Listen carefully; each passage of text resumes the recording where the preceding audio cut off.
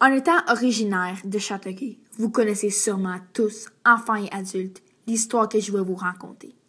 Ce lieu qui nous fait tous et toutes frissonner quand on entend les chuchotements provenant du moulin à vent de cette île mystérieuse.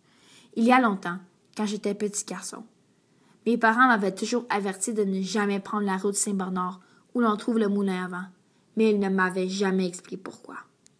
Un jour, en fouillant sur le site de l'île Saint-Bernard, j'avais lu que le moulin placé sur l'île était hanté et qu'on entendait encore les voix des sœurs grises. Si tu étais pour y entrer seule, tu ne sortirais jamais comme avant. C'était la nuit du 31 octobre, un mardi soir. L'air était plutôt glacial et on entendait encore les sifflements du vent et les craquements des fenêtres quand le vent y frappait.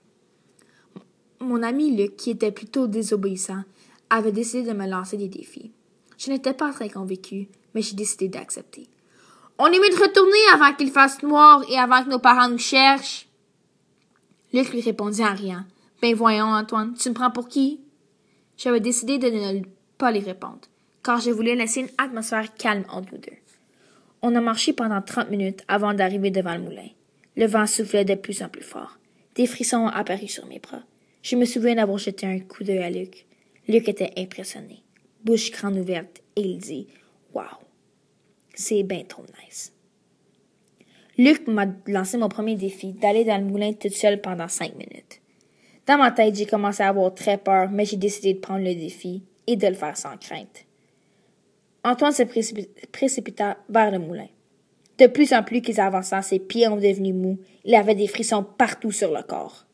« Ah ouais, Antoine? » Antoine lui donna des regards nerveux et ouvrit la porte du moulin.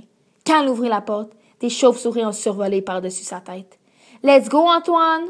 Antoine, ne fais pas ton bébé là-là! » Antoine essaya de ne pas pleurer, mais tout à coup, une larme s'échappa sur le coin de sa joue et il entra. Quand il entra, la porte se ferma d'un coup sec. Soudainement, il n'était plus capable de l'ouvrir et devenant de plus en plus nerveux, il commença à paniquer. 5 minutes plus tard, Luc se demanda « Ben voyons, c'est donc ben long son affaire! » Puis il décida d'attendre encore quelques minutes. Pendant ce temps, Antoine se calma et dit « Ok, là, je me calme. » Il prit quelques inspirations. Tout à coup, il entendit des petits murmures.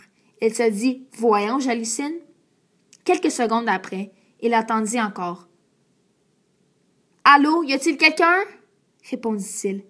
Rien ne se passa. « Sortez de votre cachette, ce n'est plus drôle, » dit-il. Luc, de son côté, se prenait à le beigne, assis, en train de pitonner sur son cellulaire. Luc décida d'aller le voir pour retourner chez lui, car lui aussi avait commencé à avoir très peur.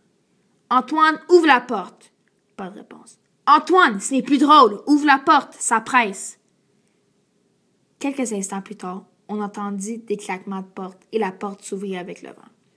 Luc entra et vit Antoine assis en petite boule en train de brailler. « Qu'est-ce qui se passe?